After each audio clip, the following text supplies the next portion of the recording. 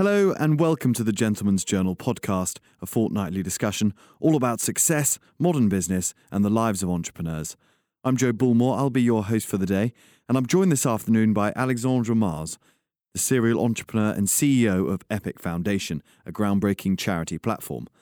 Epic focuses on taking the grey areas and worries out of charitable giving and builds philanthropy into the very structure of all the companies it works with. Alexandre has been described as the French Bill Gates, and the comparison is pretty fitting. From his teenage years onwards, he started and sold a series of successful tech companies before finally turning his skills and his fortune to humanitarian problems around the world. In this episode, we talk about his eerie knack for predicting the future, his love of breakdancing, and his brilliant new book. But before we start this episode, I'd love to tell you very briefly about The Clubhouse, a new kind of private members club brought to you by Gentleman's Journal. Clubhouse members get 4 issues of Gentleman's Journal magazine delivered straight to their door across the year, full of all those invaluable insights from the world of entrepreneurship, style and culture that you'd hope for, as well as, of course, some exclusive deals with a range of partner brands, restaurants and hotels, not to mention invitations to some very exciting events across the year. In fact, if you're a podcast listener, which you obviously are, you now get 20% off your annual Clubhouse membership, meaning you get the full Gentleman's Journal experience in full colour for just £56 a year, which sounds a bit like a bargain to me. To get that, just enter the code POD20, that's POD20, at thegentleman'sjournal.com/club. That's POD20 at thegentleman'sjournal.com/club. Right, let's get on with the podcast.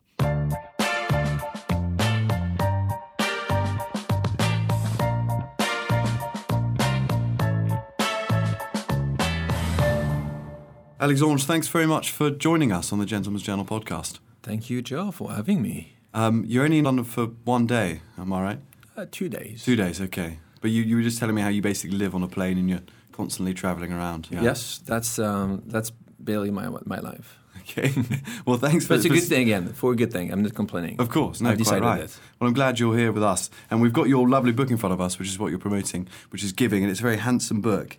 But I wonder, just before we start, how you have time to be this serial entrepreneur and also write a book. You must never sleep. Yeah, so no, I barely sleep, that's for sure. When I started thinking about the book, the question was more, do I see a value writing a book? And I started just, everything I'm doing, almost everything, as an entrepreneur, I'm always doing a market research. Yeah. And I started exactly the same with the book. I started going after people who wrote books in the past and said, what do you think? And how much time you need to put there. And it told me, it's like a baby. It will take you 9 months. Okay. But you will see the value of a book. And it's okay. So if everyone is saying the same, I think I should write one. And that's what I did. Yeah. And the truth is, because we are launching, I'm so happy launching the book here in the UK, but the book has been launched in many other countries around the world. And amazing just feedback, results. And because it's a manifest about just this world has been changing. The world now is different than it was 10 years ago. And it's giving, but the subtitle is even more important. Of course, the subtitle is Purpose is the New Currency, of course. And that's what we'll get onto in a bit. But you're kind of often called a serial entrepreneur, which is a phrase that's used an awful lot in the startup world. And sometimes I'm not sure it's entirely accurate. But with you, I suspect it's true. How many businesses have you started? Good question. I think it's 6 or 7 different businesses. But the truth is, I started very young and very old.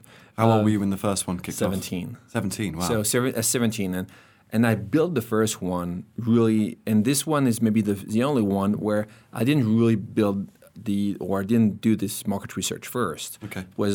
I need just to do something. I need to get some money. I love music, and it was in the music industry. I was 17, I was just going after high school directors and said, can I just use the infrastructure to just do big concerts there? And what we're doing, 1,500 people, 2,000 people. And that was the first one. And I want just to run things myself. And that's nothing better than being an entrepreneur when you want to run something yourself. And at the time, I didn't want to have a boss. Okay. No way. Yeah. No boss. That seems to be a common theme, that people just don't want bosses, so they work it out themselves. What were you like as a child? Were you very entrepreneurial in the playground? Did you always have a kind of scheme on the go? Yeah, so not really. What is interesting, when I was younger, because I was taller than everyone else. Okay. I was more taking care of, my buddies. So I was always the one with any issues. I was my buddies were coming to me saying, "Oh, I need to do this," or he just bothered me, and that's what I was doing. So it was not just building something or selling just marbles or against something different. No, not at all. I was really just becoming the one who was taking care of the community. Oh, So that's cool. why is what I started doing, and that was for my classroom, and after for my high school, I was the one will be there if someone had just any kind of issues. Yeah. And how tall are you now? For For people who aren't here. So what do you think? 6'4". 6'4"? Oh yeah. That's About yeah. that? Yeah. Oh, good guess. Yeah. Have you been this tall since you were 13? Yeah. Okay, So, so yes, you really but were. No, that's just no. It's it was maybe 14 or 15. Wow. But even when I was younger, so it started. The truth is, started when I was in kindergarten. yeah. In kindergarten, I was just no. We had just different group of people. Of course. Small gangs, just nice ones. But that's just what I was doing. And you grew up between France and the US, didn't you? So the family, indeed, moved to the U.S. 50 years ago. They stayed there for a pretty long time. They got my brother, who was born in Boston, and after just life, was different for them, they moved back to Europe and they got divorced. That's but really just a part of the roots of the family for sure are Europeans, but then they moved there. So it's always really just a connection between the U.S. and Europe. But you've always been bilingual, I suppose, since you were a child. Yeah. Is that useful as an entrepreneur to kind of have different languages and you can speak? It's interesting. More than the fact that you can talk is the way you can understand people. Okay. And you know this, Joe, but when you go to, when people in the U.S. are coming to Europe, they believe everything is easy in London because very similar. We know it's not true. And even it's harder when they go to just the continental Europe. Do you mean culturally there are small kind of differences? Sure, just you can talk, but if you don't understand sports, if you don't understand culture, if you don't understand what is on TV, what was on TV last week, you don't understand the culture. And the good thing is because I was there since I'm a kid, I can talk, and I was able, and that when I was running businesses, the reason why I was able to run those businesses in the U.S. as well is when we were discussing about baseball. I was able to discuss just what the shortstop is. Yeah, of course. Or in the same when we're talking about cricket in the UK. And that's something very important. I'm just all about talking about sports because that's something that will always connect people. Yeah. And if on Monday morning you come to your office and you are not able to understand and to have this, it's a chit-chat conversation. It's really something not about just knowing the world. You will be potentially in trouble, not because you don't understand what you say, but because you are not able to go that deep. Yeah. And the first layer is easy to get. The second layer is almost impossible without this. Yeah. So what's your favourite sport? What are you into? Rugby. Rugby? Really? Yes. Okay. So not a great time for a French rugby fan, necessarily. Sorry to bring that up. But not necessarily a good time for England either. Yeah, but it's no. After when you love rugby, you love the All Blacks. Yeah. It's where just you understand is such a tiny country. They played so well, generations after generations. So yeah, huge rugby fan, but I'm also a baseball fan. Oh really? And I love so I'm love many different sports. Okay. And were you a second row at school? Did you play rugby? No, it was a good question. Yeah. Would have been more third row, I think. Right, okay, number 8. But no, yes, exactly. But no, my bro just played a lot. So no, I was watching him. Cool. I want to go back to your businesses because it seems that a lot of your companies you set up were incredibly ahead of their time. In 2002, you had a mobile company before most of us had mobile phones. Then you had a social media company in 2006 before there was Instagram or Twitter. Are you very good at predicting the future, do you think?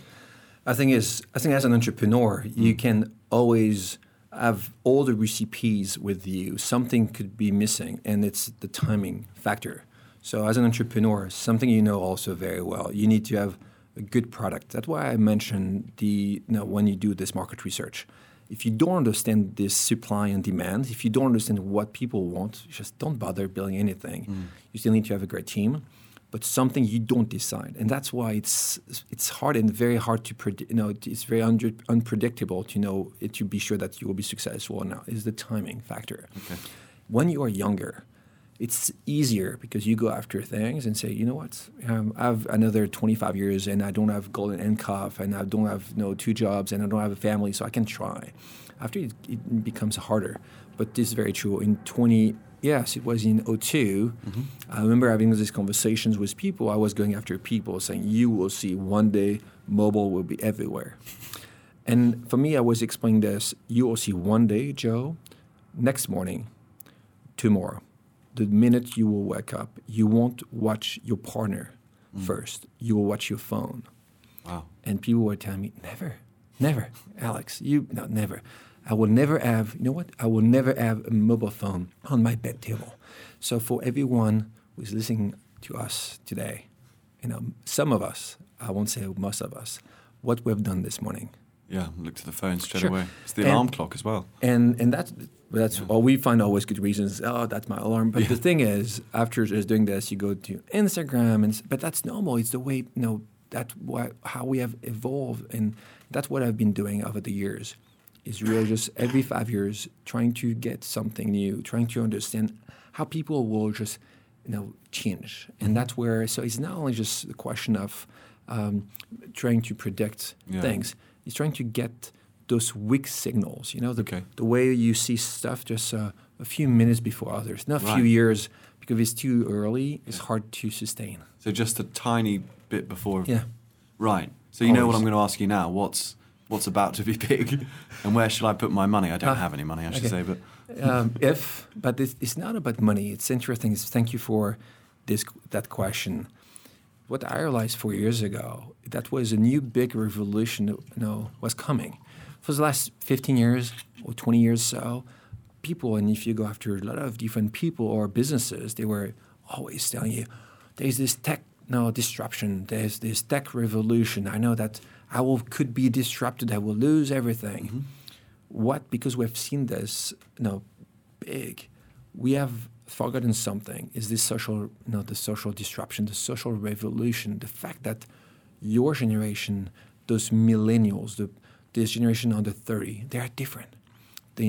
My generation 20 years ago, after college, or we were looking at ourselves first. It was the me generation. Yeah, I want a big car. I want just to have a beautiful tableau on my business card. This generation is changing everything because they are asking something different. You know this, but I think it's important just to highlight this. They want purpose. That's the reason of the name of the book. Purpose is the new currency, not for everyone. We still have Scrooge McDuck, just the Uncle Scrooge in many places. But 20 years ago, this Scrooge McDuck was the icon. Yeah. That's the Wolf of Wall Street. That was Billy. That's why I want to be calm. It's over. Mm-hmm. And because it's over for more and more people, you have businesses, they need to adapt themselves. Because if they don't adapt themselves, it will be very hard to recruit, to retain. And the best will be to sell product. Because you, me, and a lot of people who are listening today, they will decide where they put their money. Yeah. And for 20 years, we were buying milk there or something different there. What about mobile phone?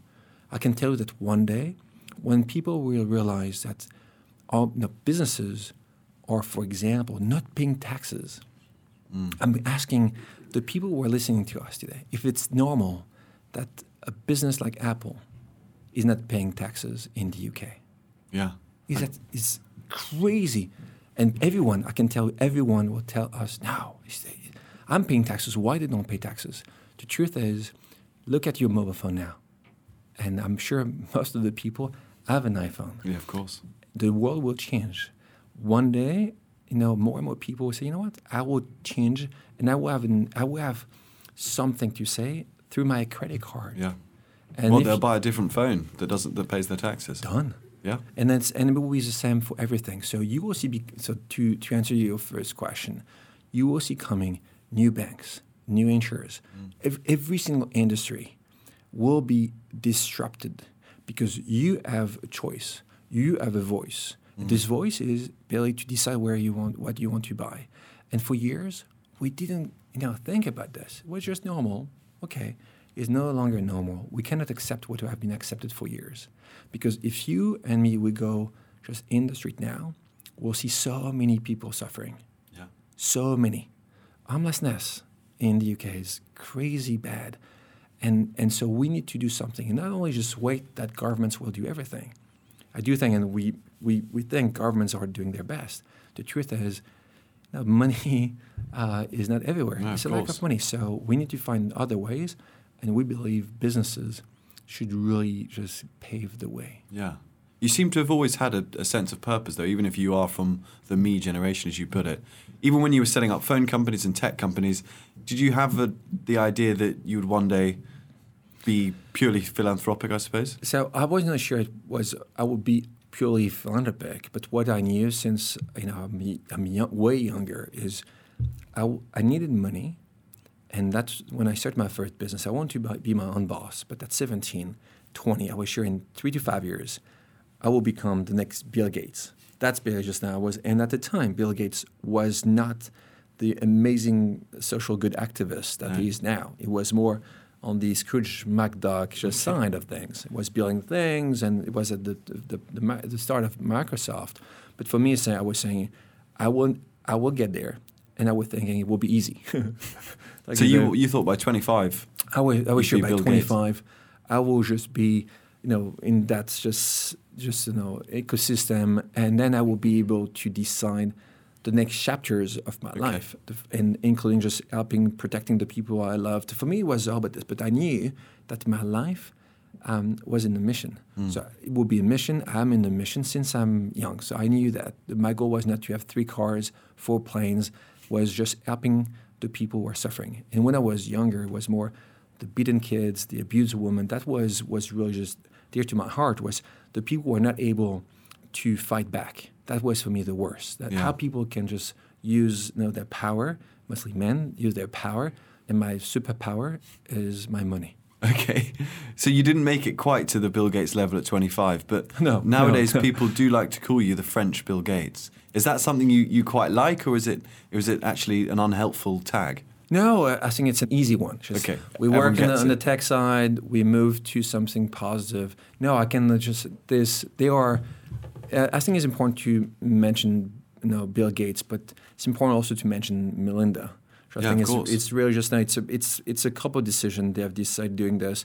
Amazing. They have really paved the way, mostly for billionaires. So what we want to do at Epic is thinking that philanthropy is not only for the billionaires.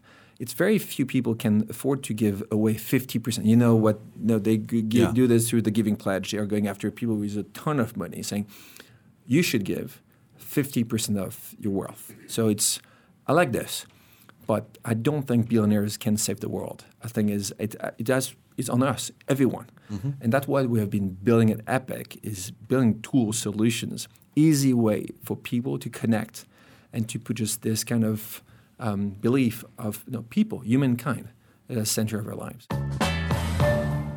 So let's talk about the Epic Foundation, or Epic Foundation. There's no the. Like Facebook, they've lost that bit. So it's Epic Foundation. You don't compare us to No, of course Facebook. not. And that's completely different in every single way. But what's the top line pitch? How do you explain it to people when you meet them in a bar? So, one mission. We fight to change the lives of the underserved. Easy to understand. That's what we do. We fight. And it's important to say we fight. Yeah. It's not easy. And I know it's all about entrepreneurship here. When you start something, when you run a business, it's a freaking fight. Nothing is easy. I have scars everywhere. But I've been, I added one scar to another one. So, and it's the same here. And we want to change the lives of the underserved, because if we don't change the trajectories for us as children and youth, it will be very hard for them. The life will be just flat or just at the best. So how can we change this? And to do so, we know that on one end, you have amazing social organizations, NGOs, or it's doing such a good work, social enterprises.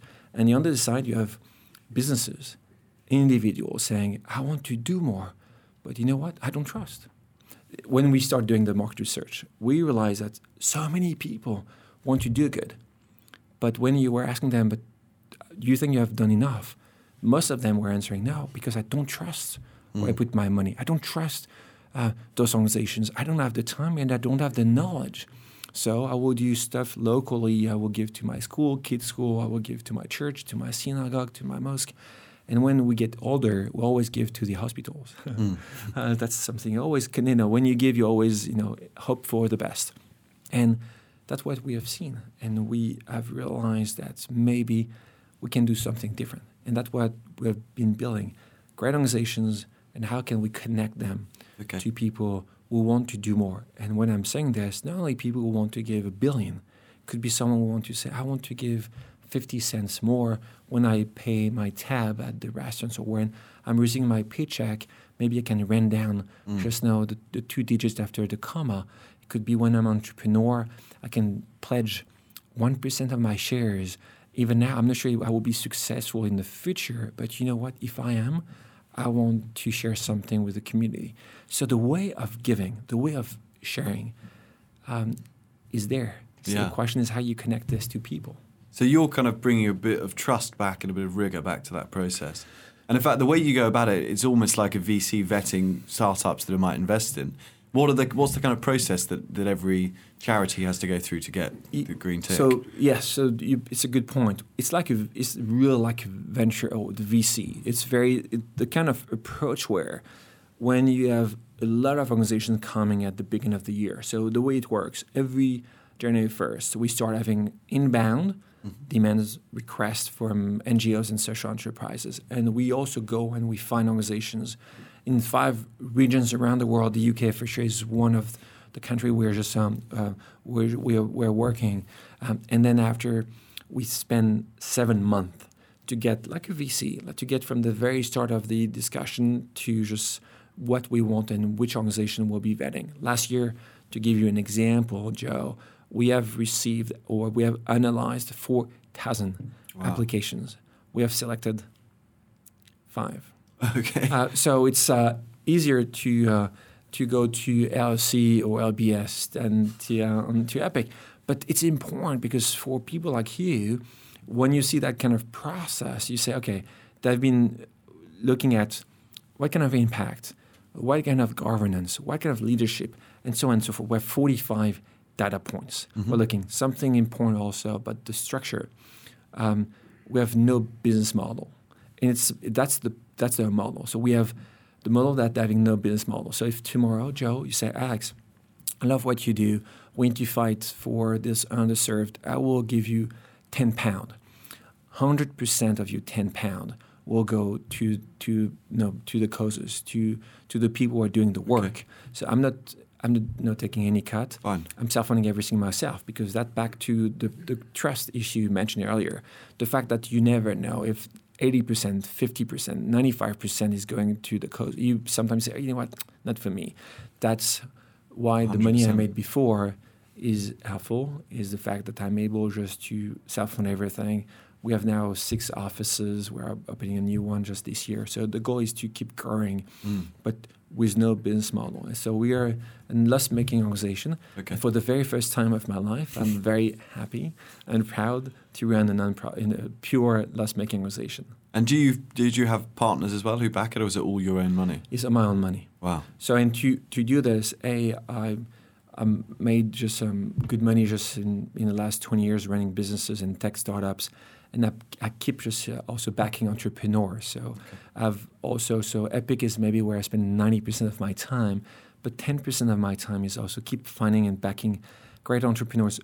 But I'm only doing one sector, or it's tech for sure, but even tech is narrow than this, is direct to consumer. Okay. And Series B for the one that a lot of people won't know what it is. So it's no early stage or Series A. It's more, and we have backed in the past the Spotify, Pinterest, Casper, Bird, and many others. So and whatever the money we can just get from those amazing entrepreneurs and deals is going back to Epic and help us to grow Epic. So will there ever be a business model attached to it, or do you always plan for it to be loss-making? Never. It has to be a loss-making organization. Wow. Because the trust factor, as you said earlier, is so important. And even on our side, when you run and everyone who is running a business know this, we always have rings to keys. We always have boots to leaks. That's how it works. We always have something to sell. Yeah. And sometimes even if you don't want to do something good for the business, you say, I need to get this because I know it will be just useful for the business. In that case, we cannot just afford this. We're dealing with lives. And there's no way I will just accept something because I need to pay the salaries or I need to do something. So it has to be pure. When people are joining us, we tell them the money will go there. So, and many times they come to, but I will understand that you can take 5%, but say it has to stay pure. Yeah. And one of the things I've heard you speak about is that charitable giving should be viral in a way, and that you kind of trying to make it cool and accessible, where at the moment charity often feels quite worthy, or, I don't know, it's quite a downbeat operation because you're often thinking about suffering. Is there a kind of a content strategy that tries to make it a more positive experience in a way? Tech systems can help. So if you can use tech tools, not for the sake of using technology, but more because you can just really connect people. So we saw this in the past. We've been using, I will give you 2 examples. One, an app. So on your mobile app, if you give money away, you are able to connect not only with people who suffer, but with great stories, information, videos, pictures. But you can also see the impact of your money. So the goal is if you put money, if you give money away in Africa, maybe you don't want to wait a year to get a brochure coming to you. You will never read anyway. But maybe you want to see on your mobile app how many kids got their shot. What will be the impact of it? Impact.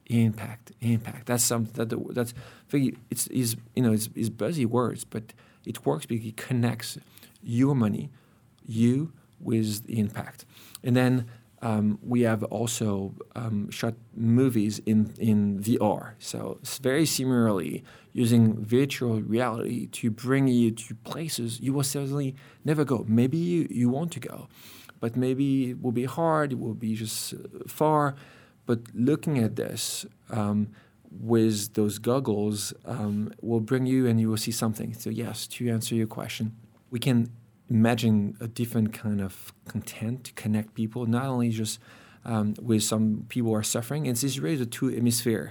Yeah. The 2 hemispheres of your just brain. If one is just this kind of hyper-structured data, I want to be sure that my money is well used. I want to be sure that everything will go well. And the other side is almost the opposite. Is about just I want to understand, but I want to see, I want to enjoy, and that's what is hard about just giving. When you give because you see just something, or you watch TV after an earthquake, that's certainly just you care less about the real impact, but you want to help because you. Yeah. But that's always just it's tricky, to be honest. It's tricky, but tools are different now, so we need to use some of those tools to get those people just more aligned with what they want to achieve. So it's not just for millionaires and billionaires. In fact, people like Marcel and I, we could be part of the Epic Foundation, could we? Oh, yeah. And that's what's important about this. I do think the world for the last, 40 years, maybe more than this, maybe ever, has been a world where it was a top-down. Someone up there was deciding for almost everyone. And what we see coming, back to the question earlier, is the bottom-up. Yeah, will be just, and we see more and more. Sometimes it's hard with the Brexit, with the yellow vest, with you have many different occasions to say, "Wow, it's not the perfect just ending." The truth is, if you give choices to people, maybe be aware, maybe the results will be different from the one you think just up there in Westminster or just in the left bank or wherever it is. So you need to be very careful. And the truth is, it will never change. It will never change because, masses, people, citizens, they feel more and more empowered because they understand that they have been just this lack of power has been there for too long. So now and sometimes is with their credit card. And what we said earlier, credit card, we'll see new banks.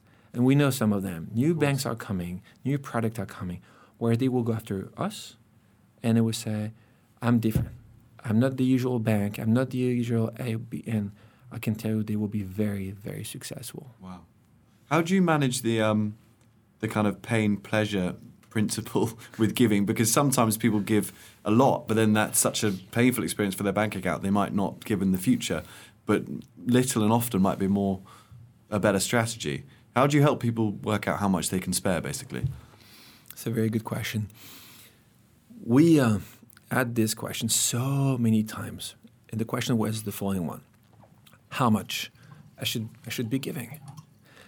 And it's very hard to answer because it's you are the only one able to decide this.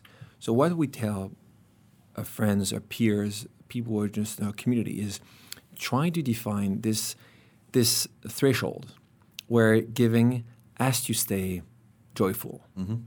And when it becomes joyless, it's because it's painful. So joyful, painless, stop. So maybe for you, Joe, is maybe 2% of your just salary. Maybe it's 5. Maybe it's your something different. Maybe it will be your time. I'm not sure what it will be, but I'm sure that if you go beyond that level, you won't. Maybe even next year you will not do it. And that's why we are always very careful about just people saying it should be 50% of what you have or 10%. The only people able to say this are the people just the religious people, because as you know, in every single religion, there is something about giving, about sharing. And it's important to understand this because in every single religion, the base of it is helping someone. It's something very positive, and we should be very grateful and to feel lucky to be able to help someone in needs. And for some reasons, sometimes we have really just forgotten this. Yeah. So if you look at every single religion, there's a chapter in the book about just the religions. It's interesting. You take every single one. You have tzedakah for the Jews is 10%. If you take just zakat for the Muslims is 2.5%, and same for the Christians. So you always have embedded in their own religion the way of sharing. Yeah, and I suppose that's what you talk about in the book, the different principles of giving around the world. What's been the feedback so far? I mean, it's only been out today in the UK for one day, but have you had good reviews? Oh yeah, we've been very very fortunate. Back to the timing, this book works well. Why? Yeah, of course. Because of timing. It's a manifest. It's all about just trying to drive some action. So the book is all about examples, solutions. You don't go after people, Joe, you know that, saying, you should do more, you should do this. It doesn't work. You should say, if you want to, I'm not judging you, solutions exist. And that's not that hard. And don't think that we need to wait the gates or only governments do everything. It's on us. So if you want to do at your level, you can do this. If you are an entrepreneur, you can do this. If you are an investor, you can do this. When you go to the theater, you can do this. If you go to the restaurants, so many examples. So the book is really about examples. Is how can we have those call to actions? And even is at the end, it's funny, when we work with a publisher here, same in the US, at the end of the book, we build a guide. I got so many with the team demands from people sending us emails, messages, and I want to do this, how can I do this? And at the end of the book, you have pages of examples, but then if you want, for example, to send an email to your HR saying, I want to have the page, I want to run down on my paycheck. We have written paragraphs and everything. It's really cut and paste. And the same when you do your next interview and HR job. The goal is really just to get people active. We want activists because we believe it's really time. Yeah. And why it works? Because this generation we mentioned earlier, the millennials, they are pushing the old generations to think differently. Because the old generations, most of them are, understand well Darwin. Darwin is, how can we adapt ourselves? And if you don't adapt yourselves, you become the next Nokia. 07, 50% of market share. In 2019, 1% or 0%. Why? Because they were, they didn't see coming a different revolution. This at the time was the iPhone. But for us, we are saying, adapt yourself. And adapting yourself is understanding that this generation will just change everything. Yeah. And we see more and more people coming, but I'm also 52, I'm 35. I also want to do because I've realized that I haven't done enough. So it's time. So where can our listeners buy the book then? So you can buy the book everywhere, just every single good bookstore, and for sure all the online, just Amazon's. It will be just it's HarperCollins. We're publishing it, so it's will be just almost everywhere. So there's great advice in the book about how our listeners can give and be better at giving. But how can they get to the point, perhaps where you are, where they've got even more money to give, so to speak? What are your big tips for young entrepreneurs? So do you think I should make money first?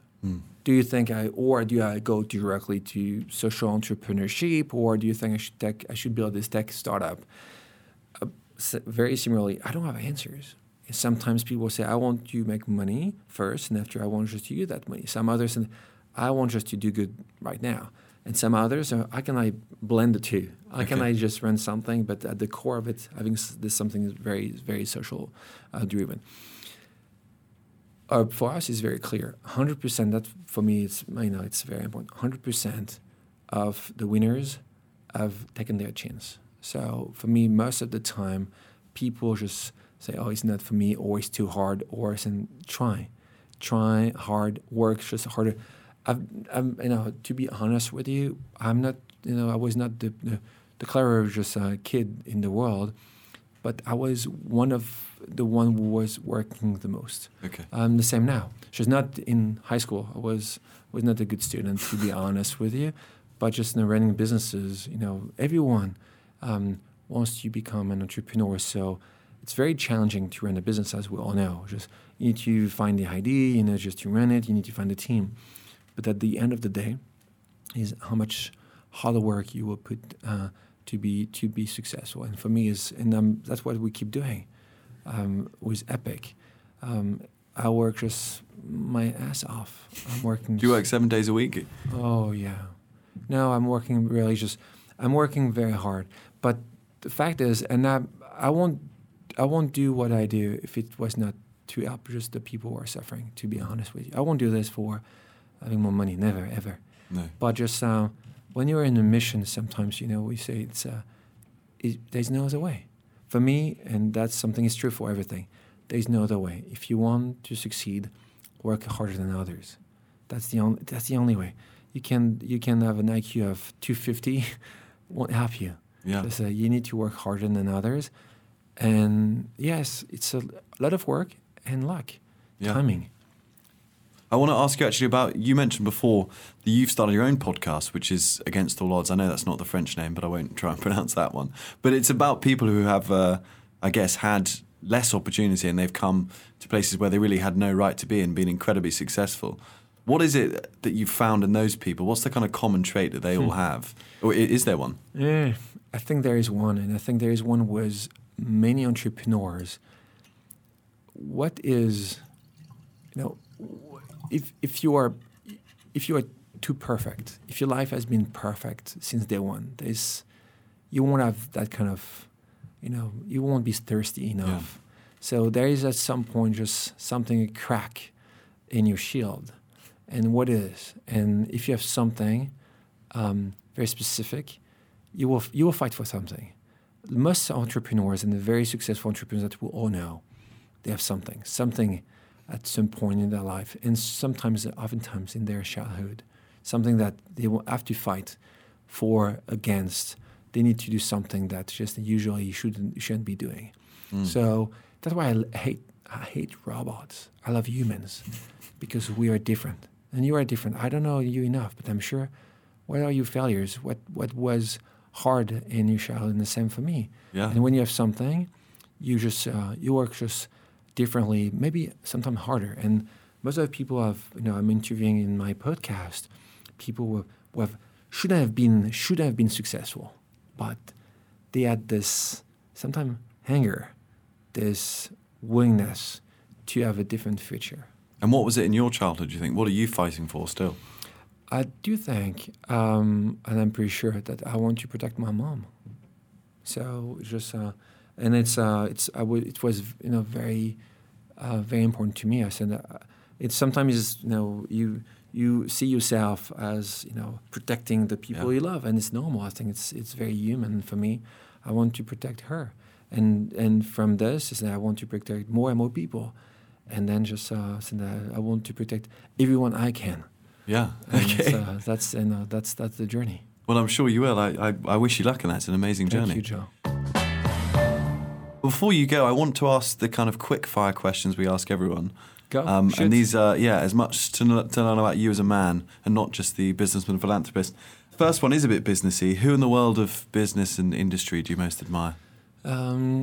The founder of Ashoka. So Ashoka, I'm not sure that everyone know this. Ashoka is the network of social entrepreneurs, or the first one. So this guy, after McKinsey, even not after McKinsey, just 4 years ago, he left McKinsey saying, I want to do good. And he's the CEO, founder of Ashoka. Ashoka is the largest network of social entrepreneurs. An amazing guy. Wow. I should get him on the podcast. He's based in the US, but okay. Well, we'll try. Yeah. We'll try. Oh, you'll love him. If he's in London, for sure. Yeah. What do you think you'd be doing if you weren't running Epic Foundation? Special force. Really? Mm-hmm. Wow. Yeah. Okay, I thought you were going to say something sporting, maybe. Oh, that's the other way. You could be a fast bowler. You've got the height of a cricket fast bowler. Yeah. So I could There's have not many answered this. football. I think special forces. Okay. Wow. God. What's your worst habit? Sweets, candies, Okay. ice cream, biscuits, cookies. Long Anything. list. Sweet tooth. Yeah, sweet. Yeah. Oh, yeah. What have you had today? What? Oh, so usually, it's mostly what a great tart just before coming here. I need sweet. Yes. Okay. It's a lot. No fruits. Fine. Fruits, sweet. That's what I need. Something, bit of sugar. Oh, yeah. I think that's okay. As vices go, that's all right. Yeah, the good thing is when I'm trying to explain to my kids and my wife, but I don't drink coffee, I don't drink Coca-Cola, it's just I don't smoke. So Okay. give me, I need a vice. Yeah. I think everyone needs a vice, right? Good. And so it says, a good one. I mean, but yeah, I need something. Fine. So back to just, I don't want to be a robot. No. Just I'm not perfect. I know this, and I like sweet. So life has to be enjoyed. Okay. Good. What's your biggest failure or regret? We've heard about all the successful businesses. Were there any that really blew up in your face? Yeah, when I was younger as a student, just I've been held back twice. So it's just Really? Yeah. Oh wow. But when you have 13 and then you need to just say, okay, I have same grade at the time. It's a kind of failure. But after that's what my mom taught me is always look at the bright side of things. So very quickly after saying, but it's better. I'm just the oldest one. It will be even easier with girls. Just now it's Okay. so and trying to get good reasons to have done this. So it's Okay. So yeah. So it's that's Every problem's an opportunity. That's what they say in startup world. exactly. It's hard to see it sometimes, but it's But definitely true. it's very hard to say something. But that's what I'm always saying. Failures are normal. Yeah. And mistakes as well. Yeah. But at some point what are you learning from them? And for me, it's always the same. I'm always learning. Every day I'm learning. And something important, you learn by listening, not by talking. So this one is important as well. Okay. And what phrase or conventional startup cliche would you like to banish from the world? It's not only on the startup mode, but will be more on the epic side. If I see I have people telling me, I am a philanthropist, Alex, I'm paying my taxes. So and for me and people believe that's it. I think paying taxes is really being a citizen, and it's something we have been just say. Hopefully, this will change at some point. And when you're a philanthropist, is you go beyond just paying your taxes. Okay. What's your biggest fear? I think losing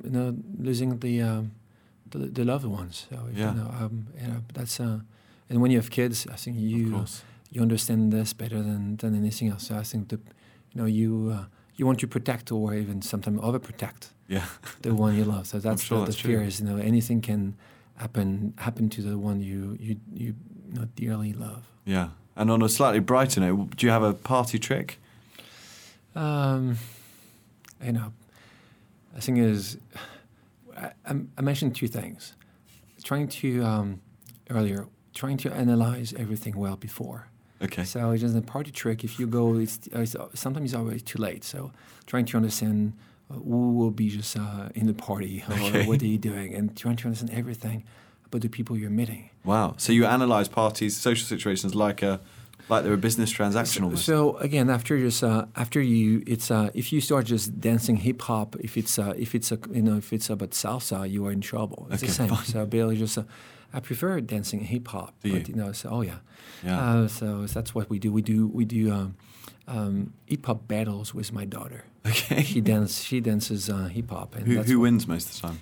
I think she is 9, so I can show her some trick. What do you break dance?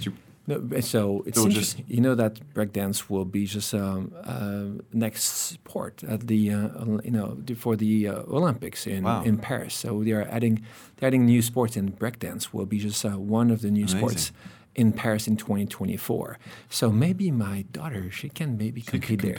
So it's funny. No, hip hop, not breakdance. Okay, fine. I'm too old. French hip hop, of course, is huge. It's kind of like the language of Paris. Well, there's MC Solar, I remember him. Oh, wow. My brother actually did a year abroad in Paris, I think, so he used to bring back all these rap CDs. Yeah. There was another group, what were they called? Cyan Super Crew? Do you remember them? They were like a big collector, there was like 8 of them. Someone's over there is nodding. I think that's a niche 90s French hip hop. But that's what he used to play on his kind of massive boombox. When you say this, people say no, he's not a millennial. Yeah. Because that's big. Well, there you go. That's having older brothers for you. What's your most treasured possession? Physical thing. You can't say a person or a dog or something. Oh, yeah. I have a necklace thing. Necklace was just about my brother. So that's what is really important to me. Lovely. So this is birth date. Okay. And is there a book that's influenced you more than any others? Yeah, there's one. There's and it's something I will just recommend any entrepreneurs to read. Beside my book, I'm kidding, is the one from Malcolm Gladwell. Yeah. Called The Outliers. Outliers is interesting. He has been working hard to understand why people are successful, and maybe you read the book, but that's something interesting because. Same questions other from entrepreneurs or people who want to be successful. How and why and how? I said, guys, just sometimes it's again what he's saying, what he's writing Gladwell in the book. Work, timing. That's it. Okay. Have you listened to his podcast, his new one, Revisionist History? No. It's great. It's all about kind of the stories we've overlooked or misunderstood in the past. Oh, that's nice. It's very good. And it's kind of got an entrepreneurial angle, but it's more just about how people often misunderstand things completely and we get the wrong lessons from them. But it's good. Just do it. Not to recommend another podcast over this one, but it's up there. Stay here. And before you go, do you have a personal motto that you take with you? It'd be nice if it was in French, actually. That would be quite cultured of us. You want to translate it? You can translate and then I'll translate back to French. So 100% des gagnants ont tenté leur chance. Okay, let me try and work that out. C'est important. It's important to win? No. 100%, 100%. 100%. God, that was so far off. I thought you said important. Of the winners. Okay. Well, winners, I was right with gagnant. Right? Yeah. So that's what 100% of the winners have taken that chance. Okay. So it's just, if you want, don't think that is not possible, and please try. If you don't try, you will never succeed. So that's really just what I'm saying. It could work when I was 14 and when I say, okay, I want to kiss this girl. And say, okay, now, yes, if you want to kiss the girl, go after her and try. Then just what can happen? It's the same everywhere. So if you want to build something, if you want to sign something, go and ask. And you will see just most of the time it will work. So it's all about this. So it's whatever you want to build. Believe in yourself. Believe it's possible. Believe it's doable. So that's just, it's mine. That's what I'm trying to, that's what I'm sticking to. Excellent. Alexandre, thank you very much. Oh, thank you, Joe.